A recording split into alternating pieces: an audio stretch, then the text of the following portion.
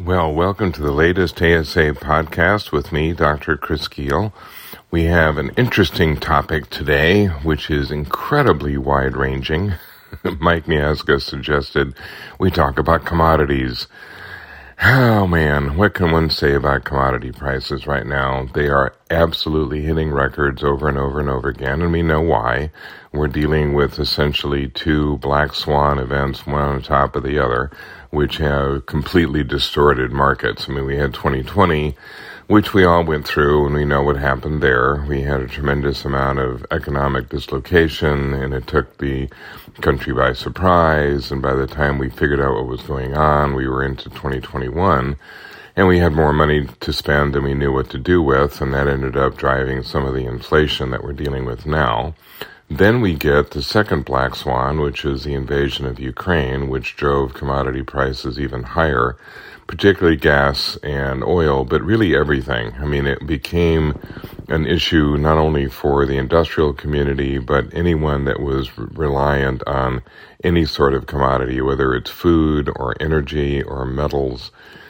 The markets have been very volatile, and you have on top of that the sort of investor impression that is left in these markets. And we saw what was happening with nickel not that many months ago, because the markets themselves were being distorted by investor behavior and people trying to, we see this all the time, where people are trying to corner the market or play the market in a way to give them an advantage later. We've seen it with aluminum, we've seen it with copper, we've seen it with nickel, we've seen it with you name it. And the fact that these metal prices are determined by the market is generally a good thing, because you're going to see a real response to demand and supply. But as soon as you introduce the market mechanism, you also have the potential for manipulation, that the investors will try to accumulate inventory to put pressure on the market, or they'll try to dump inventory if there's something going on,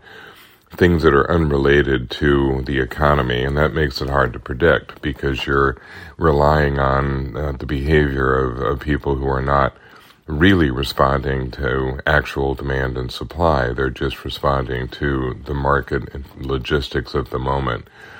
We are starting to see a little bit of stability showing up in the markets. One of the things that Armada tracks is primary metals and fabricated metals. We've been doing this through the strategic intelligence system for a while, and we've been looking at the behavior of things like copper and nickel and all the others. The prices have begun to respond a little bit to the reduced demand.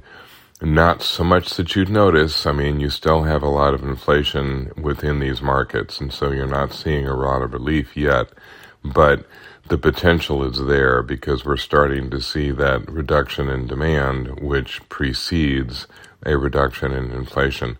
If anyone is interested in that kind of stuff, let me know, because I'll be more than happy to send you the charts and graphs that we've been using to kind of track that behavior for the last several months.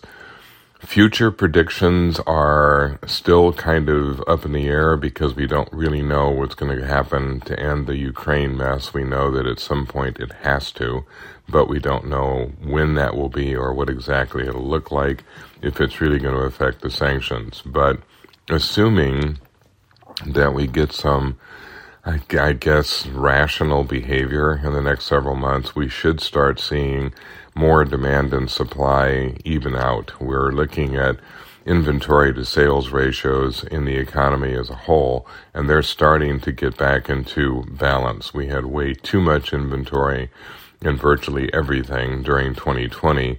We had way too little inventory coming into 2021 because the demand exceeded supply. Now we're starting to get back into balance. We're seeing it on the manufacturing side. It's only about 1.4% off, but things like automotive, it's still 83% off. So some sectors are recovering, getting back to normal. Others are a long way from normal. So this will be a subject we'll hit again, probably in the next few months as we start to see some of summer response. In the meantime, it's just kind of watching it almost week to week and trying to figure out how to stay ahead of the game. Companies are doing a lot of inventory accumulation, but frankly, that's tough right now because the time to buy was probably months ago. Prices now are high. They might get higher. More likely, they get lower. So companies are taking a little bit different approach, not building up inventory when the prices are currently where they're at. So how about that for a rambling discussion of a rambling topic?